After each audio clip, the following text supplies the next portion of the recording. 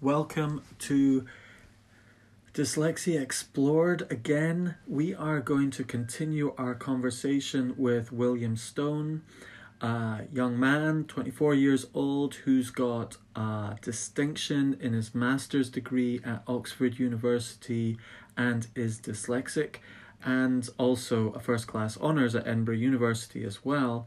And it wasn't automatic that this was going to happen. He worked very hard for it, and he learned lots of techniques and strategies and mindsets that help him achieve this task. And in this episode, William is going to share more of his story about practically how he did it and a little bit more of the behind the scenes and so forth. So I hope you really enjoy this lesson. It's very practical, and I think it's the sort of thing that maybe some teenagers and other university students might enjoy listening to as well. So this is us carrying on from the previous episode 36, and this is now episode 37. You can listen to this one as a standalone because it really gets into William's system and approach for studying. So enjoy.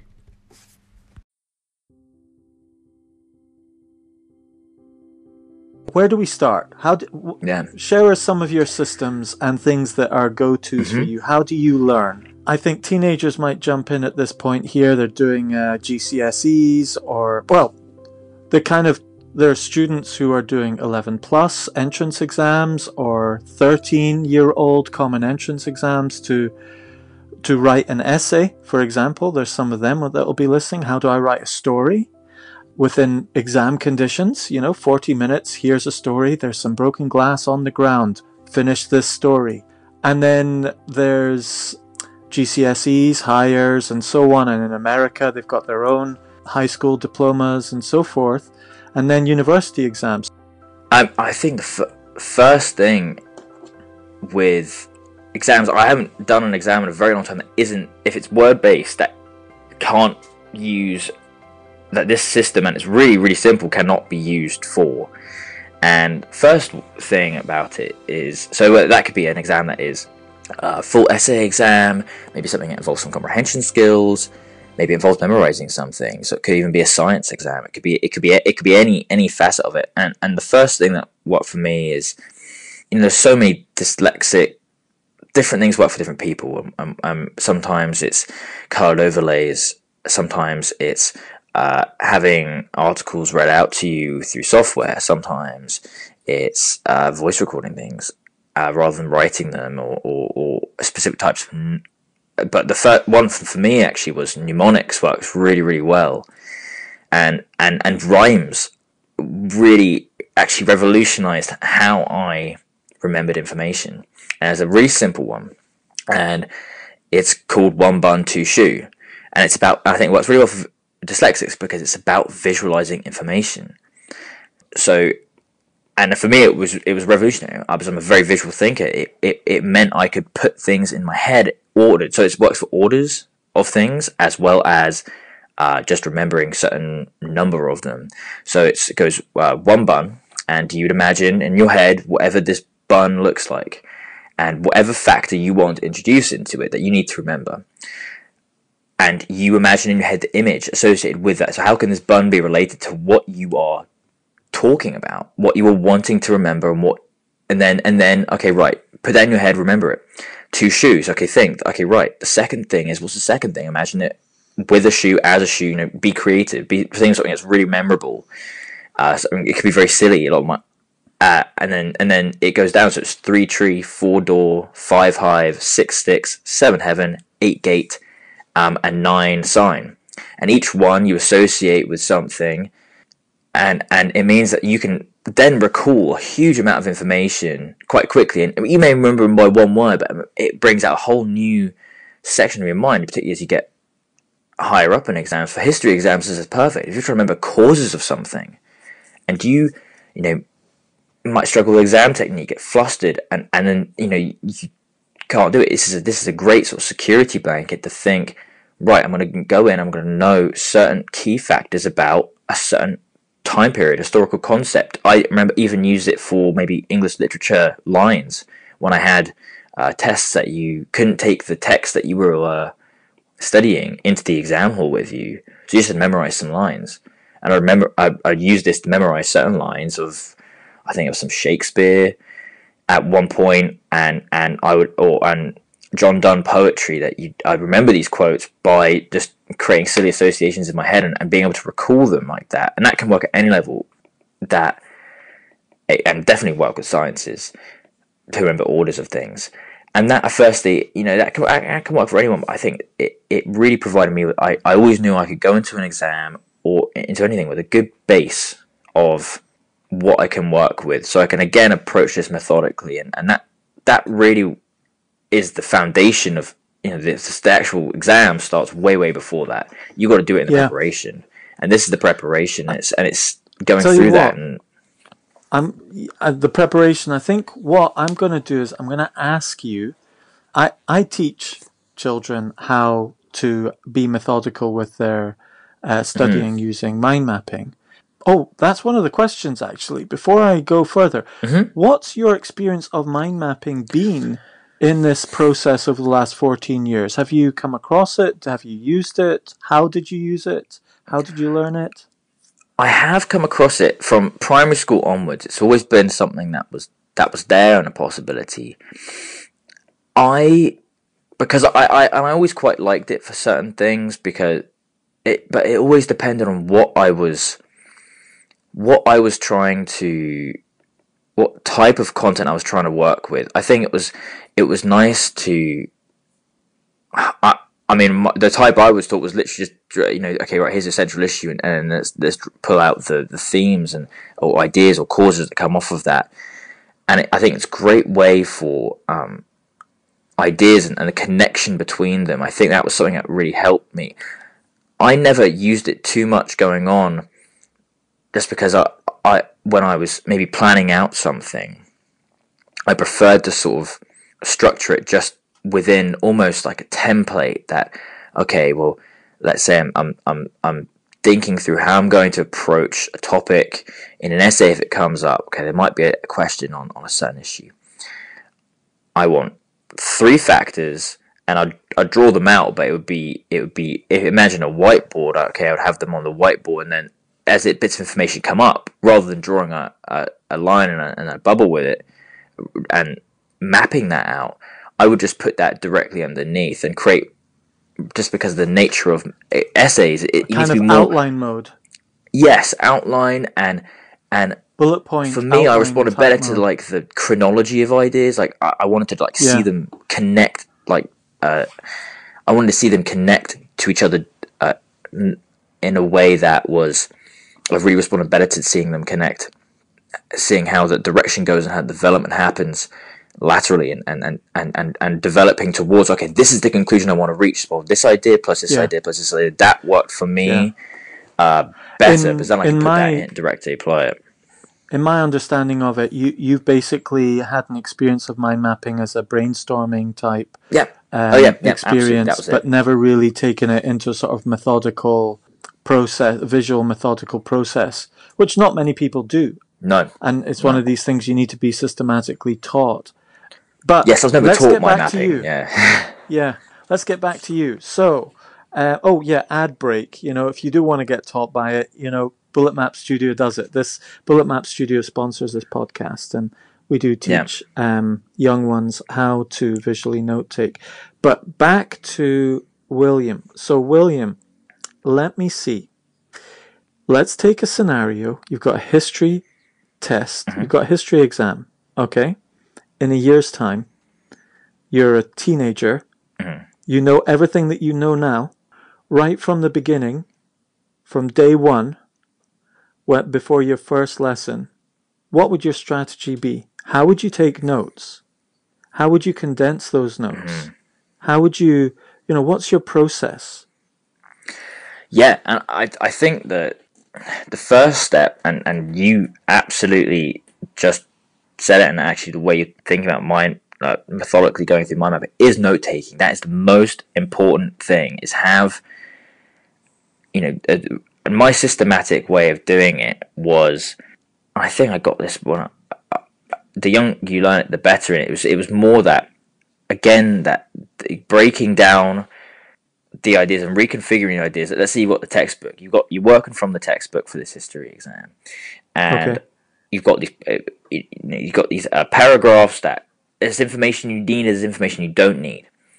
The best way, I think, to start would be, I'm a big fan of having that text, okay, making photocopies and having that text in front of you, something like that. If you're working from a text, or even just if it's not you working from one text, from many, and have multicolored pens, have highlighters, and just go through and be brutal. What is useful for your exam?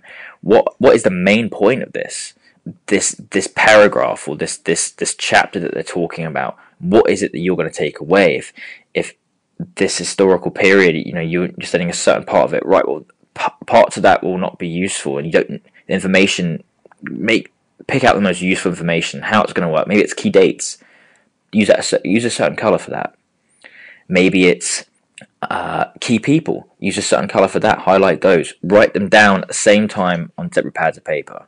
Key names, key dates. There could be key points, key themes that keep coming up. Because if you're doing a history exam, the more you can bring in maybe a theme to links all these things together, better. It could be the more you can link certain bits of information that may not be linked in the text together, and well, these two things connect because two countries in World War One were militarizing at the same time. Okay, that's a point I can make. If I put these two bits of information that are in separate chapters together, I have my own point. Because you've picked out very useful bits about maybe it's key facts that are coming through that are in this text, but that just working from that text might not be enough. Break it down, and then that's the first step of just information gathering, and color associations for me were very, very useful, and I've used that for at least 10 years now to look at themes. And then the next step for me was note taking, but it was always note taking again with this system about, okay, right, well, there might be an essay on this specific, or this question that is about causes of things.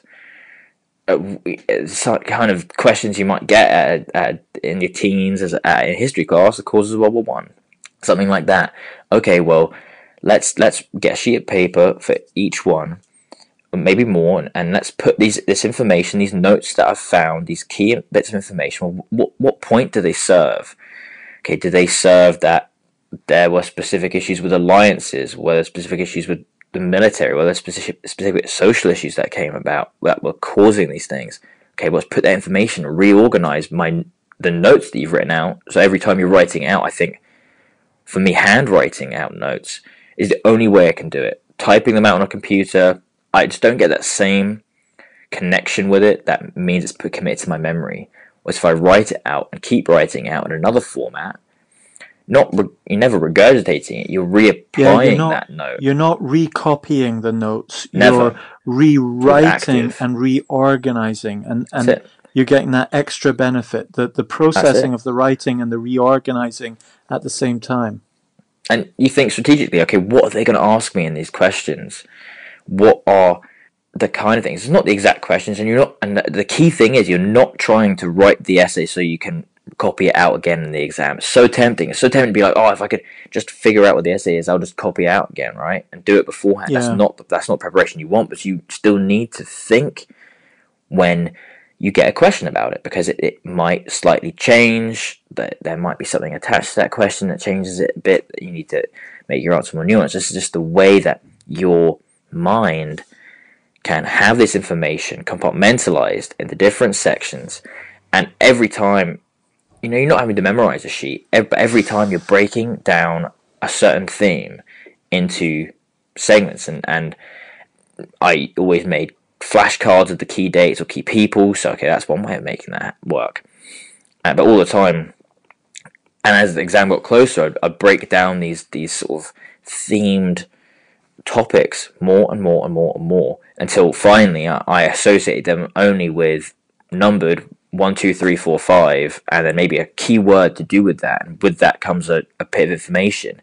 I then commit that to the one bun, two shoe process, so that if I get in an exam and something comes up about a certain topic or anything related to that topic, I can think, okay, right, well, let's use that. Let's use this. And in fact, you could have multiple one bun, two shoe working simultaneously as long as you remember the first one, don't mix them up.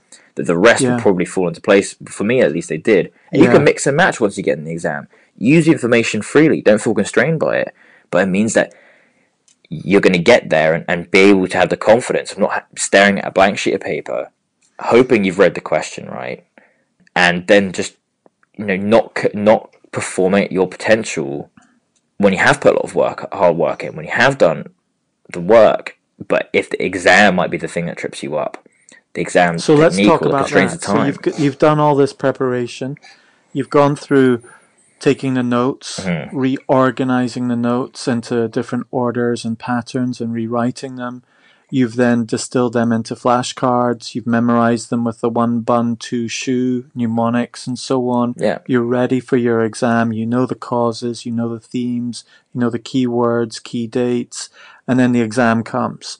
When you open up that exam, well, I tell you what, 10 minutes before the exam.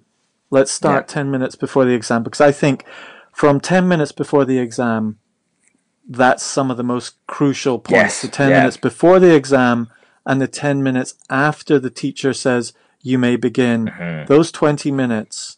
Describe your process when it comes to those 10 minutes pre and 10 minutes of start, because I know they're crucial, and I know you probably do too. Yeah, they're absolutely crucial. I think, it's very easy to psych yourself out, especially being it's easy for anyone to psych themselves out in an exam because it's so, you're so amped up for it. You're so everything's like led sports. Towards that. It's like all your friends are doing it too. Like, you got to get yourself in a mindset, and that goes for anyone. But I think the first thing is don't have your notes out before that 10 minutes before. You're always going to get to an exam hall. There's going to be some people frantically flicking through these notes they have, this whole huge book of them. That's maybe a couple flashcards, maybe, but you know what? If you don't know it, then you won't know it. You just don't know it. So know it beforehand. Put the effort in beforehand. That 10 minutes have to just take a deep breath before going in. And I think that is vital. You don't need to last minute cramming isn't going to do it. It's absolutely the way to do it is having started way before, because by the time you get to that exam hall and someone's got stuff written on their hand, someone's flicking through their notes, you don't need to be one of those people who's freaking out. You can be one of the people who's going to sit in there. You're going to do the best exam you can, and then once you sit, and that's that 10 minutes, and it is just even going over in your head, that's fine, but going over the things that and you're confident with, and certain things are going to come up. You can never be totally confident in an exam because they could catch you out. But just going through what you know, and then once you get in there, it's okay. Right, let's think about the questions you see before you. Okay, they say turn your page over. What do you do? And the most important thing is to read through the questions again and again and again. Because there's so many exams that I've thought that it was another question that I couldn't answer, but actually it was a question that maybe the wording was slightly different than I've seen before. Is to go through that and it's taking that time, underline things, really break down that to figure out. So you can approach that question whilst everyone else is starting to scribble. They're going crazy. They've already started writing the thing. It's to have that sort of discipline to hold out, wait, and go through, underline. Maybe write a couple of little notes by the side. So you make sure you know what that question is actually asking, not what you want it to ask. If you've memorized essays or essay plans or essay formulas, you aren't answering what it is asking. You're answering what you want it to ask, and that's different. But if you want the best results, so it's okay, right? So you've chosen your question. Next bit is take another 10 minutes to plan it. At least take as much time as you can, and then you go through the information that's in your head, and you can think, okay, well that's quite a good point. Put that down, think through it. Is it relevant? Structure it. Okay, right. This I need to write an essay in the next hour. It's not about how much you write. I've never had an exam back when someone said, "Oh, you wrote too little." when you didn't run out, excluding when you run out of time, you wrote too little in this. So it's all about quality, not quantity. It's someone who's writing, already on their 10th sheet by this point next to you, but that might be rubbish. They might just be a stream of conscious that's coming out, and that no exam wants that. But if you are approaching something, even if it is a story, okay, I'm going to go from this point to this point to this point to this point. Your plan is absolutely vital. And I know at least in the UK system, even if you don't finish, they will mark your plan as if you had, not as if you've written it, but they will take the ideas into account that you planned out to write. So it pays off to plan as well in case things don't go your way. And I think that's really good to, okay, right, let's think of 3 courses to write this essay, not 4, not 5. Don't spend all your time on one paragraph getting it perfect and exclude the cons, and you don't need on the pros of an argument. Make sure you actually. I used to do it even more strictly than that, and actually time out exactly how much each point within an essay should take. And if it's gone beyond 20 minutes, right, move on, full stop. I was the little same. Concluding sentence. Okay, right, next thing has to go. So it's down to like the minute. Because as soon as discipline starts to fall apart, I found for me, the whole thing's thrown. My ideas go all over the place. I get stuck on one question, keep going, and it's not good. Yeah, as a dyslexic, we can lose track of time very easily as well. That's a biggie. I mean, I remember when I went into exams, if I knew I've got 45 minutes to answer this question, so that means I've got 3 minutes to read the question. I then have got 8 minutes to do my outline. I then got 2 minutes to do this, and then I've got 10 minutes to do the first point, 10 minutes for the second point in the essay time, and it was like that. And I actually wrote the times down on the top of my page before I wrote my notes. And I would get the start time, 10 a.m., and then I'd write, well, that would be 10:02, 10:03, 10:50. And I did exactly the same. Yeah. Check. Did you do the same? Yeah, exactly the same. Exactly the same. To the minute. Because if I needed that. If I went over by a minute or two, I'm like, oh my goodness, I'm stealing it. I'm stealing it from something that's important. I know that if I reread this essay and I give myself 2 or 3 minutes to reread it, I will get 2 or 5 extra points because I'll pick things up. I cannot steal from that, giving 1 or 2 extra minutes to write this paragraph actually compensate for losing those? No. Right. And there's a certain point where you're going, can't afford this, you got to stop. Yeah. And there's always that voice in your head as well. It's like, just finish this point. You really want to write it. It's really important. Yeah. And the answer is no. Finish the essay as a whole. Yeah. It's better to just don't take that time and be really strict. And I think that I really responded well to that discipline, self-discipline in the exam hall, and apply that to just any exam, because because you feel confident that you're going to answer everything, especially if you've got a really long exam. University, sometimes it would be like a 3-hour exam, and they may have extra time on it. It suddenly becomes almost 4 hours long. Yes. So it means that this is a marathon, just mentally, to be able to perform and write for that amount of time. Yeah. So to know, okay, right, I'm going to break this down, and that may not be to the exact minute. Let's put it to the exact 5 minutes or something like that. Yes. But to know, okay, at this point, I have to finish this essay. If not, the next 2 aren't going to be good, and that's not. Then I haven't finished it. Then I haven't done the exam properly. Okay, right. Yeah. Let's again think through this and do this beforehand. Plan, that this is going to be how I approach it beforehand, because it's the dyslexic mind, I don't think, works just freewheeling in a stressful deadline situation. In 3 hours, someone's going to take a bit of paper away from you, but you want to explore the concepts. I think dyslexics are brilliant at freewheeling. We're great at improvising, but you need to use improvising at the appropriate level. Mm-hmm. And improvisation is at the conceptual level, not the process level of, right, I need to write this point and do this and do that.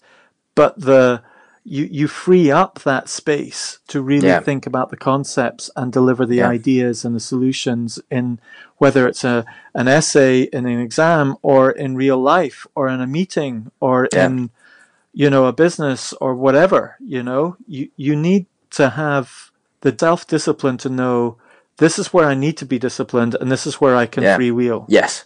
And you can get creative with an idea, and you can explore something that you didn't have in your regimented scheme. And I think that's it. Is, have these bits that can give you structure, but if you become too attached to them, suddenly you end up struggling with the structure and not the essay. You haven't, if you have a problem, it's like, you're struggling over what point did I have to remember? Okay, right. That's when you start thinking again. That's when you can think, okay, right. Well, let's approach this differently.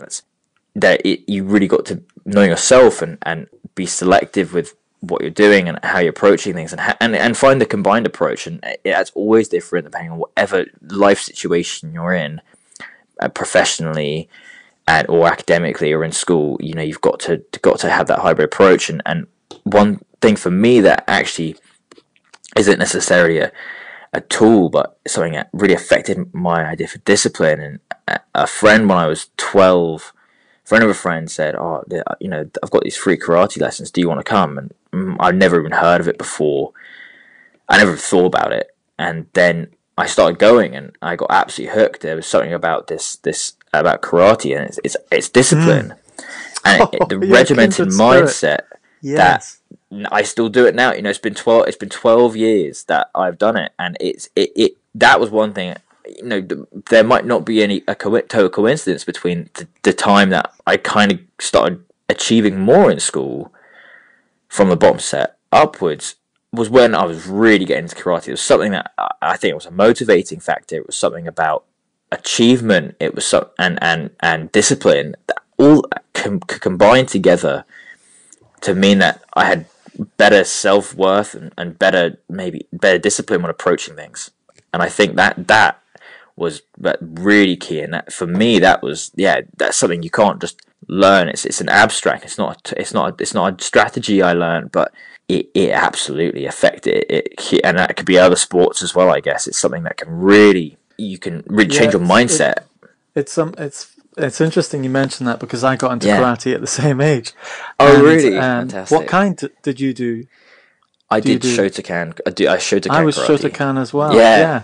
Oh, amazing! And what we're going to be doing in Bullet Map Studio is we're going to have grades of bullet mapping according to the belts. Oh, fantastic! So you start as a white belt until you become a black belt.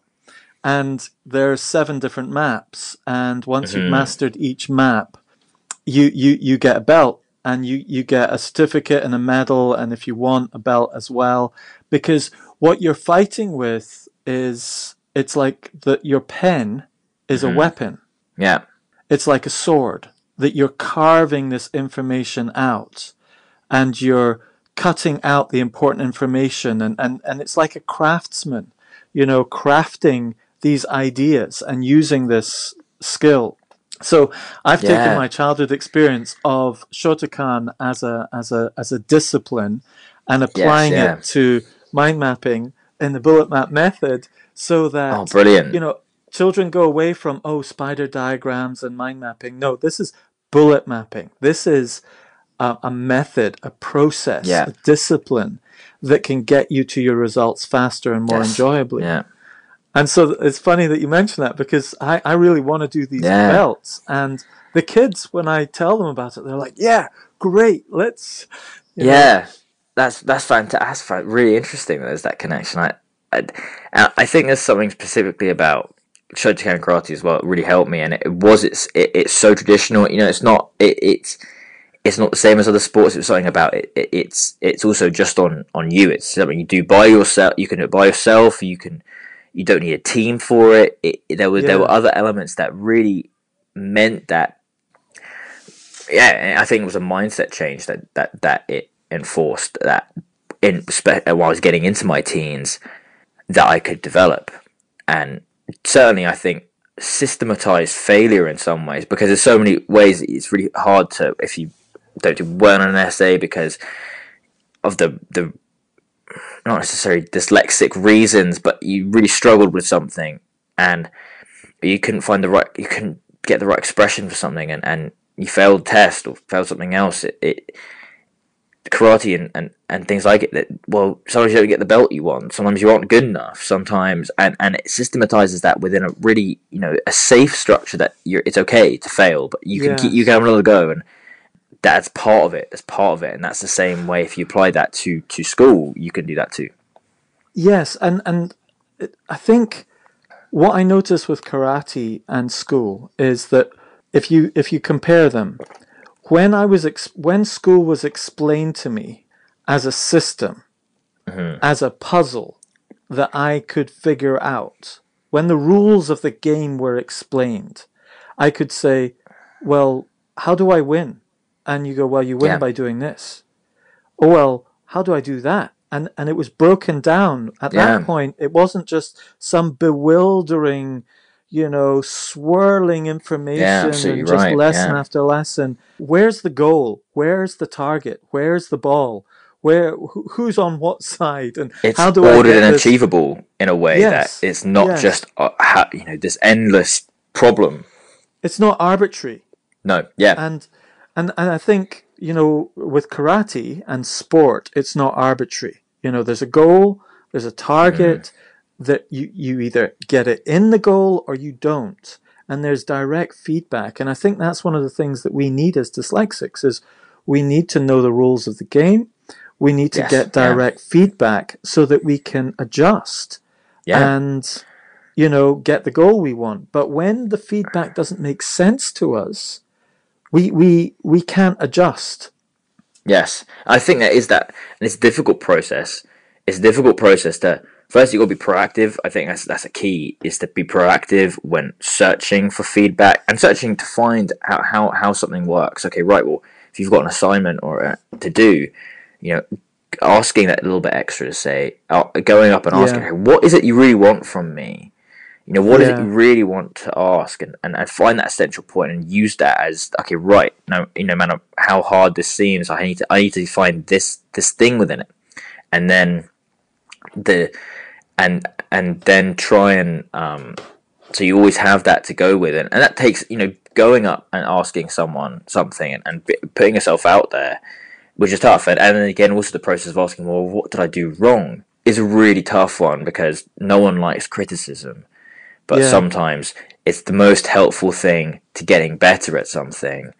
That I think is absolutely key. If you can keep getting by and don't get good criticism, you're never going to develop that well. Of course, everyone wants good grades, but even if you have a good grade, doesn't mean you can't develop something more, because that's when do find that out, develop that at the stage when you're a teen, because so you can deal with that better when you are maybe at university or in a job where that's we want to seek that out because it will only put you in better stead at getting better at something that you don't know that well. Because when you're starting a new topic or starting a yeah, new job entirely, new career, you yeah, have a lot of information thrown at you. How are you going to deal with it? yeah. And Shotokan karate, one of the things that is a hallmark of it is it's so clear what it expects. Yes, You know, you're yeah, not doing an interesting, kick that has different variety and so on. No, this is a side kick. This is yeah, this kind of kick. This is that. And you can do it at a yellow belt level or a yeah. black belt level. The And you'll be same doing the move. basics at the black belt Yeah, level as well, at and different level. that's it. Yeah. Because as you get better, Uh, you realize, oh, there's whole different levels of there's doing it. Yes, that's possible at a certain level, but there's always something more to improve. No yes. one's ever perfect. There's always something better, and you should be doing the same things at the highest level as you're doing at the lowest, and doing Yes. them well. But the basics always work. The basics And always are. I think it's a good lesson for anything. It's the basics you should always know. yeah. So what level are you at now? So I'm a black belt. I'm a first dan. I have had some time. Going to university. It means away from home. It always meant that it was disjointed. But whenever I Yeah. can get back, I always train at the same club that I went to growing up. It's just it for me. It's amazing. It's like my medicine to go there because it clears my thoughts. It's almost therapeutic in so many ways because it is methodical and it's very strict developments, and I think it does a lot of good for a lot of people for many different reasons, but it can be Yeah. good people who lack discipline and to learn at, and it can also be very good for gaining confidence, and that was where I was. That's exactly what I got from what I was getting from it. Yes. This podcast is sponsored by dyslexiaproductivitycoaching.com, which helps you organize yourself creatively with a productivity system for Apple devices. That's interesting because I gained a lot of confidence from karate. And it spills over. Confidence spills over into other areas of your life. Yeah. And I think that's one of the advice people give parents of dyslexics is, look, find something that they'll be confident about and feel they can do well. And ironically, if you do really well at something that's outside of school, it can spill over psychologically into school. And I think that's maybe one of the reasons why this flip happened for you at 13 and 14. Yeah. And I suspect there's maybe even, if you looked back, because your discipline physically, you're probably processing your memories better, and it's affecting your working memory by going and doing something completely different and physically processing it. It's giving another part of your brain time and space to do another form of processing in the brain, like when you sleep. And then when you come back to whatever you're doing, your working memory is emptied and capable of, because that's one of the dyslexic processing issues. Again. That's really interesting. I haven't thought about it, but I could absolutely see that being a possibility, and having that. I think it's also having something that's yours. I think at school it's very, school is never yours. School is, you share it with many others, and the development, it's always compared to somebody else. It's always, okay, well, you're not getting the top grades in your class, and then there's someone and getting lower grades in the class. That's so demoralizing. Have something outside of that's yours. Yeah. That you are achieving in. There's spillover, right? Absolutely, and whatever that is, it needs to, you cultivate that, and because it does spill over, and the more you can and continue to develop, the better. I think something that can last for a long time is very good, to have that extent, and that's why karate is very good, because it's not a quick fix. You're not going to quickly achieve your black belt. If you do, you're not in the right place. Yes.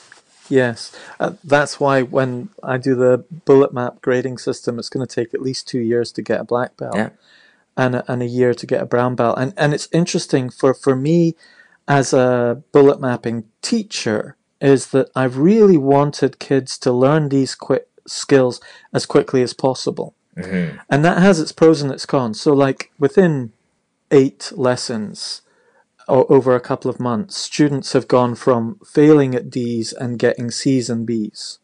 And just because they found a system which works with their mind. And that's great.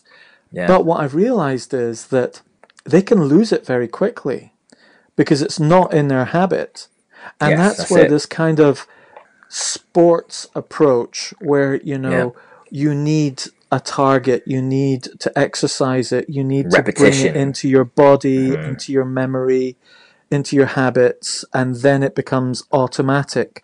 And if we don't have that, we lose it as dyslexics. I think it's absolutely right. People, and I think, it's practicing. It's practicing things, and you're right. It's making something a habit, and it's not just for the English test that you're struggling with. It absolutely needs to be you need to make it part of how you approach everything. And then it becomes second nature. You don't even realize you're doing it, because that's just how you get through. That's just how you work through problems. That's how you work through an assignment or an exam. Yeah. And I think it's having that is absolutely key.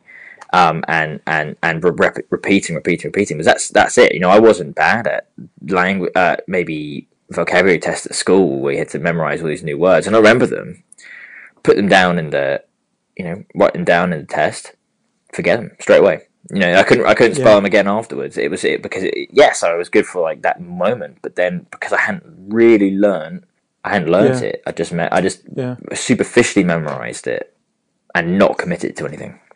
So we've talked at a sort of school exam level. Mm-hmm.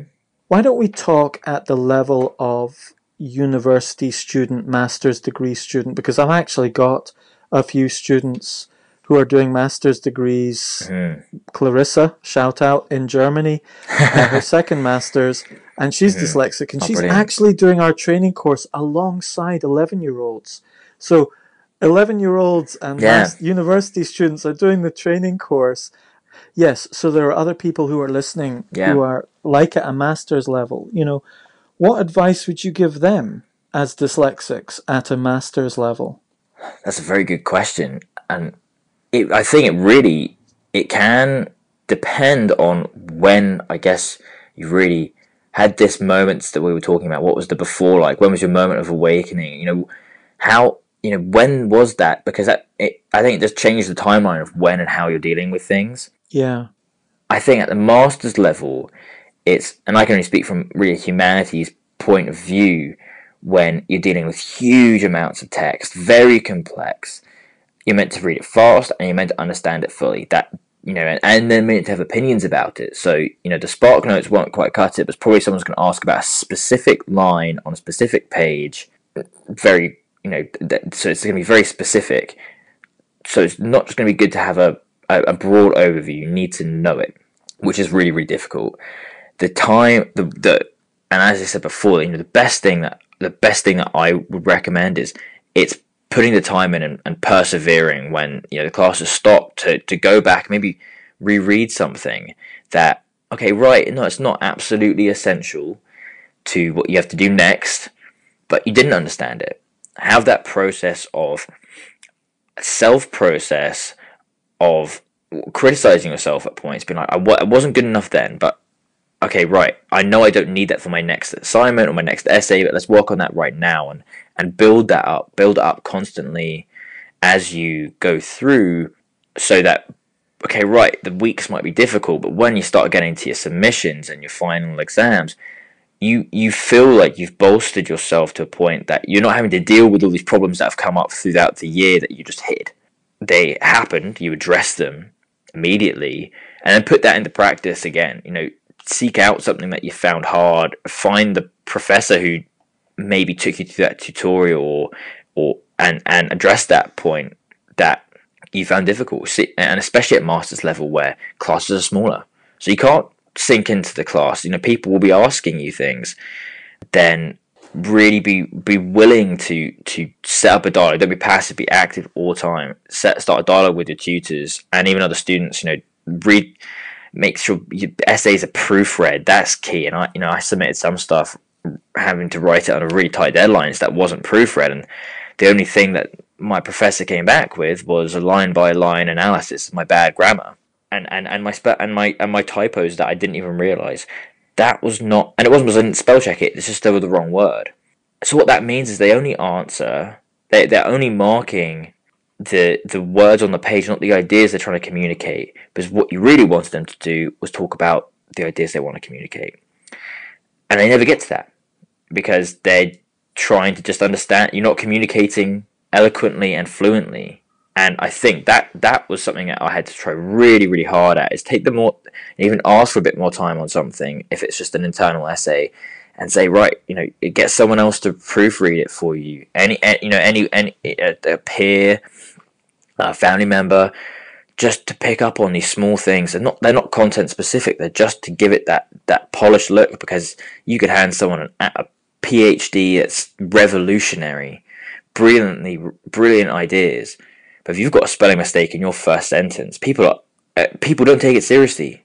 But they just don't, and then they'll focus on looking for every tiny comma that's out of place and semicolon that's been misused, and they're not focusing on what you're meant to be saying, what you're trying to say. And I think that frustrated me a lot. But that is something that would be my best advice, is to make sure that make these things professional. Because I think you can get away with, particularly maybe format. So a lot of these essays include a lot of footnotes, bibliographies that include a large secondary level of reference that lessons before don't really need, but at university level they do.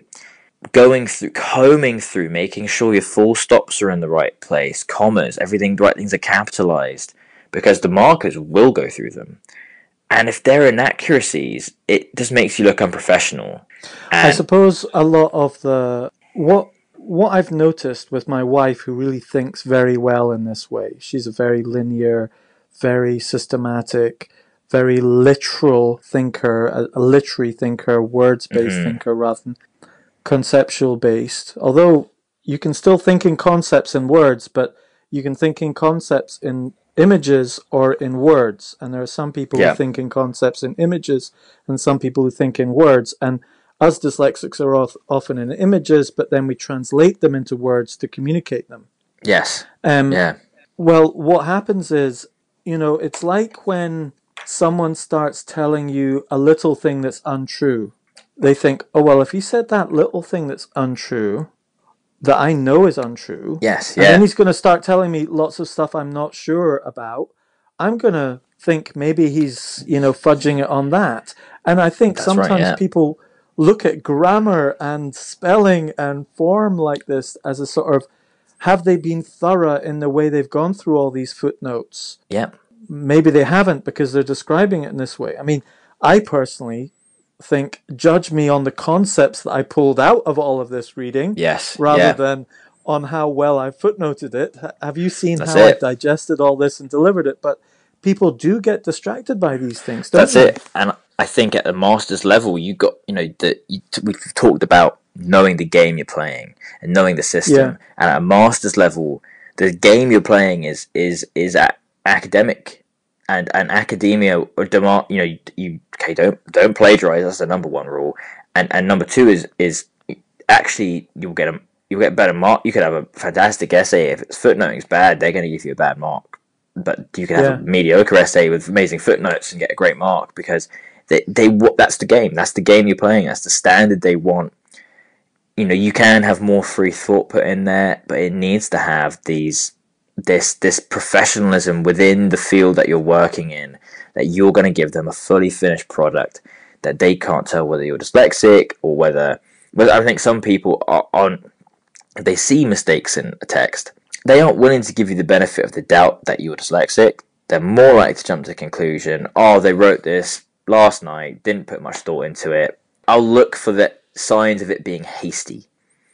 I'll look for it to as if it's rushed, because otherwise, how could they not have done this? And it's I miss things all the time that I have written that make no sense, but in my mind they do. So I do proofread stuff, and there's still errors, and they get less and less and less. There used to be in every line, and now even at the start of university, but now there's very few, but they're absolutely still there. And particularly at master level, we got to write a lot of words, and sometimes you have to quite tight deadlines. You've got to you need to make that part of your process and put time aside for that proofreading to happen, so you're not submitting something that the minute before its deadline, and to have that as part of your process, as well as writing good essay, thinking good thoughts. Don't be tripped up by dyslexia and that be what dictates what you're doing, and because in the mark schemes of all these things, you can't really pass above the first level if your prose isn't, the words they use is that prose and grammar must be nearly perfect. They can't give you a good grade unless it is that.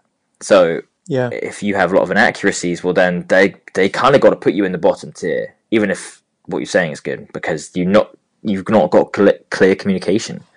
Because I think that is key. Well, you've mastered that at a level that very few dyslexics ever get to. And what actually tends to happen is dyslexics move into a game with rules that allow them to explain concepts and so forth without having to play by other rules. So, for example, film and documentaries. Let's complete this circle. You're at the realm of telling the story, sharing concepts and ideas at a documentary level, where the rules of the game are maybe a bit different now. Yeah. And it would be interesting to see that child who was 13-year-old and thought he would become a film director or something like that. Now you're in film, in form. Could you close that circle and tell us where you're at the moment, and tell us a bit about the documentaries you're doing? And is this a space where you're finding your dyslexic abilities and concepts and so on are finding more of a home? I don't know. Yeah, it is. It's definitely a change, because coming from school and university where everything is so structured. Well, first you know when you're having your holidays, you know when your deadlines will be, you know when your exams are going to be right from the outset every year. That's not the same for documentary researching. It's almost totally freelance. So it's a couple of weeks here, maybe can you come in tomorrow, start working on an idea, and it could be anywhere. It's all over the place, and all the ideas will be, and most of the time, so I deal with a lot of foreign affairs documentaries. They are, the topic could be anything, anytime, on any continent. So you do have to. I actually love that. I'm frustrated by the lack of structure at times, but I absolutely love the freedom that and creativity that allows me to, and just how interesting it is to jump between all these different topics. And it will be, most of what I do is, okay, right, research this topic and see if it's viable. Is this story going to be viable? Can it have? Is it both going to be interesting, be told by interesting characters? Can it actually be filmed? Is this something that is out there with people who will tell it? Who can we see it? Finding actuality to things, balancing all those facts, and then trying to put that together in a proposal that would be, okay, right, well, this story needs to be told because. And I think there are certain things that, from, even though it's not, the content isn't the same as what I was doing at university, that can transfer from what I learned there, and that's the work ethic, and that's I think it's also the ability to research really, really well. But when you're putting in all these hours, when you have to do more hours than everybody else, well, you're also researching. You're looking for the best. You're looking for the best text. You're looking for the best. Okay, right. Newspaper articles. If you're looking for facts, and when it's note taking, something like that. Well, that's useful. You want to have good information. The role of a researcher in documentaries is about information gathering, and then reconstituting that, finding a storyline and putting that information, ordering it so that it fits into a storyline that's going to be engaging, it's going to be informative, and it's going to be entertaining as well.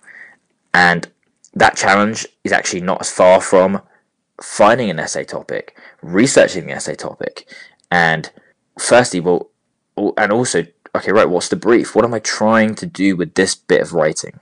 Because again, being conscious of what is the style of thing I'm writing. Is this an essay? Is this a letter? Is this a story? Is this, maybe is this report I'm writing, and this pitch I'm writing? Do they want to know the logistics of something? Okay, how do we get from here to here? Is that feasible? Or do they want to know the heart of the story and how a character is going to go through a story arc?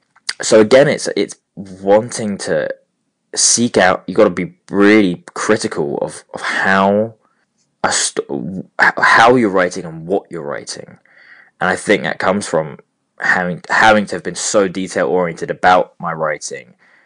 It's labor intensive for a dyslexic to write anything, to get it up to a good standard. It's not the ideas; it's about the words you choose, and it's about how, the syntax, grammar. It's that level that it needs to, that can actually be transferred across into what I do now, which is not related in many ways, but the same principles still apply. But that's just how you work through a problem. Will, have we seen any of of documentaries you've worked on or proposed yet? Not yet, because the thing is, and this is the problem of being right in the beginning stages, is that you don't even realize how long these things take if they get made. So it's really really difficult, because it's so far down the line that a lot of the time it's great ideas don't get made, which is really sad. But I just finished working for a show called Unreported World on Channel 4, which is a current affairs series, and it's been going for a very long time. And they do these foreign affairs that send the presenter out to some wilderness, or to deal with a social issue that's happening somewhere in a very challenging place. And I worked for them, did some research work with them, and that was amazing. So the series is going to come out with that, and they've got some fantastic stories, and that's it's exactly the kind of environment I want to be working in. And I really like actually go from the academic context where it's, okay, right, here's one idea, explore it thoroughly over months, to, okay, here's a nice idea, can you become an expert on it in a day, right now? that it's exciting change to be in that documentary world now. But Yeah. it's still, I think, the thing that does it for me is it's about thinking. You've got to be switched on the entire time, and you're looking to understand why something works, and that's why it appeals to me, no matter really what I'm talking about. So it isn't as far divorced, even when I said, okay, right, well, I'm having to write reports to deadlines. Well, that's not why I'm in it. I'm in it because of the concepts it allows me to talk about on a daily basis. William, let's start winding it up. And what sort of things that would you like to share that you've not shared? Do you do Instagram? Do you do Facebook? Do you get people to follow you? Do you have some sort I of? don't actually. What, if people want to know more Yeah. about you, or if people want to know more about me, that's a great thought. If people want to know more about me, I don't even know how I could be contacted by people. I'm actually so interested in helping other dyslexic stories and speaking about that, because it's something that doesn't get talked about enough, and it affects a huge amount of people's lives, and it is a disability, and it can affect people's lives so much. So it's something I'm really open to. I do have a website people contact me through. Oh yeah, what's the website? No, I could share. I can send the link. Yeah, we'll put it in the show notes. Okay. Perfect. So send us the link and we'll put it into the show notes. That's got my email and stuff on it. Yeah. Great. Wonderful. So there might be other people who are listening to this thinking, oh, I'd really love William to do a talk or another podcast or something like that. So you're up for that, yeah? Absolutely. I've Great. talked to a couple of my schools, and it's something that I responded really well to people who told me that it's going to be, when I was a lot younger, probably preteens, that it's going to be okay. This isn't for everyone. It feels like it is. Yeah. That there will be no relenting from it being incredibly frustrating and difficult, and then it does get better. And if I can be the advocate then for that, then I will. Yeah, I'm very happy to do that. Yeah. Where are you based, by the way? So I'm based in Colchester, but it's just north of London. That's where I grew up. But actually, at the moment, I'm in Glasgow. What advice would you give to parents? Advice to parents. I would say that it's. I know my parents really struggled with the idea that, okay, well, they found out young that their child has a problem, and how it's going to affect them, and have to face dyslexia without knowing what it is, because they may not have it themselves. So without having to be able to have empathy, it's very hard to understand how someone could struggle reading, basically. But for me, I think the best advice I can give to parents is to stay the course, and believe that the intellect's there. What you need is to just keep working, and really believe that your child has a lot of good things. Thinking this won't be forever. This is something that is temporary. There can be solutions to these problems that they can learn, and it will take time. But there are a lot of options, and there's a huge amount of support. And it is to actively seek out, right, well, what's going to work for them? Is it going to be mind mapping? Is it going to be maybe doing a martial art or sport? Is it going to be what's going to give them the confidence to keep going with it? And I think it's to absolutely just keep persevering with trying different things out if it doesn't work, and not being terrified also by they don't have the answer to that question. They don't have to have the answer to how is this going to work, and find the people's stories that of people around you, because dyslexics are everywhere, and to seek that out so that you don't feel alone. I think dyslexia, you can feel so alone so many times because you feel it's just you in this bubble, and you can't quite you're not getting expressing things in the right way, especially as a young kid. But to have to feel part that there's other stories out there, there's other people out there that will be able to relate, I think is key. Yeah. Thank you, William. That's brilliant. Yeah, thank you so much for having me. Spielberg's dyslexic? Is he? I didn't know that. I didn't know that at all. Because I know there's certain careers that there's a lot of very successful people in those. I know architecture as well. There's an awful lot of dyslexics who become architects because apparently they're incredible spatial awareness that is fantastic for designing buildings. That so in arts roles, it's I think it's very true though that you find other ways as dyslexic to communicate. That might be more of an artistic outlet, something like that. That's you do figure out the best way to do it. And for me, it actually was eventually words, but there's a nice little video with Spielberg describing it. He didn't find out until he was in his 40s, when his teenage son was identified. They said, "Well, we think you're dyslexic," and he got tested. And he tells a story about he has to read a ton of scripts. Yeah, and he reads it slower than everyone else. He has to go away. He can't do a reading first with other people. He has to go away, read it, and then come back, and then spend the night on it, and come back, and then he can read it around the table with others and analyze it. Yeah, but that's his process. It's interesting that he's a close reader. He's a very close reader. But I bet he needs that sort of solace removed from it. But that's one of the things. If someone handed me a script or a text to read and said, "Okay, read it in front of me," or even read it aloud, and if you're doing a film, or everyone's going around the room reading lines to start with, and the director usually will do a part. That for me is, oh wow, I couldn't imagine. I that's one of the things that still gets me is if someone says, "I'll read this aloud," if it's like a kid's book, I still stutter. You got to find the comedy in that eventually, because it's that's something you never go about. That's amazing that Spielberg actually does that, and because obviously you're not getting around that doing a film and just reading scripts all day and be able to do that. That's fantastic. But yeah, I bet when he was 40s, why wouldn't when he was younger, dyslexia wasn't there was almost no awareness for it, and now there is, thank God, because it is more prevalent than people think. Well, William, I'm looking forward to seeing you on some credits somewhere. Oh, hopefully one day, fingers crossed. Yeah. Channel 4. Will you be on the credits for Channel 4? Oh, I don't think I'll be on the credits for Channel 4. Not yet, but I hope to, one day. Okay.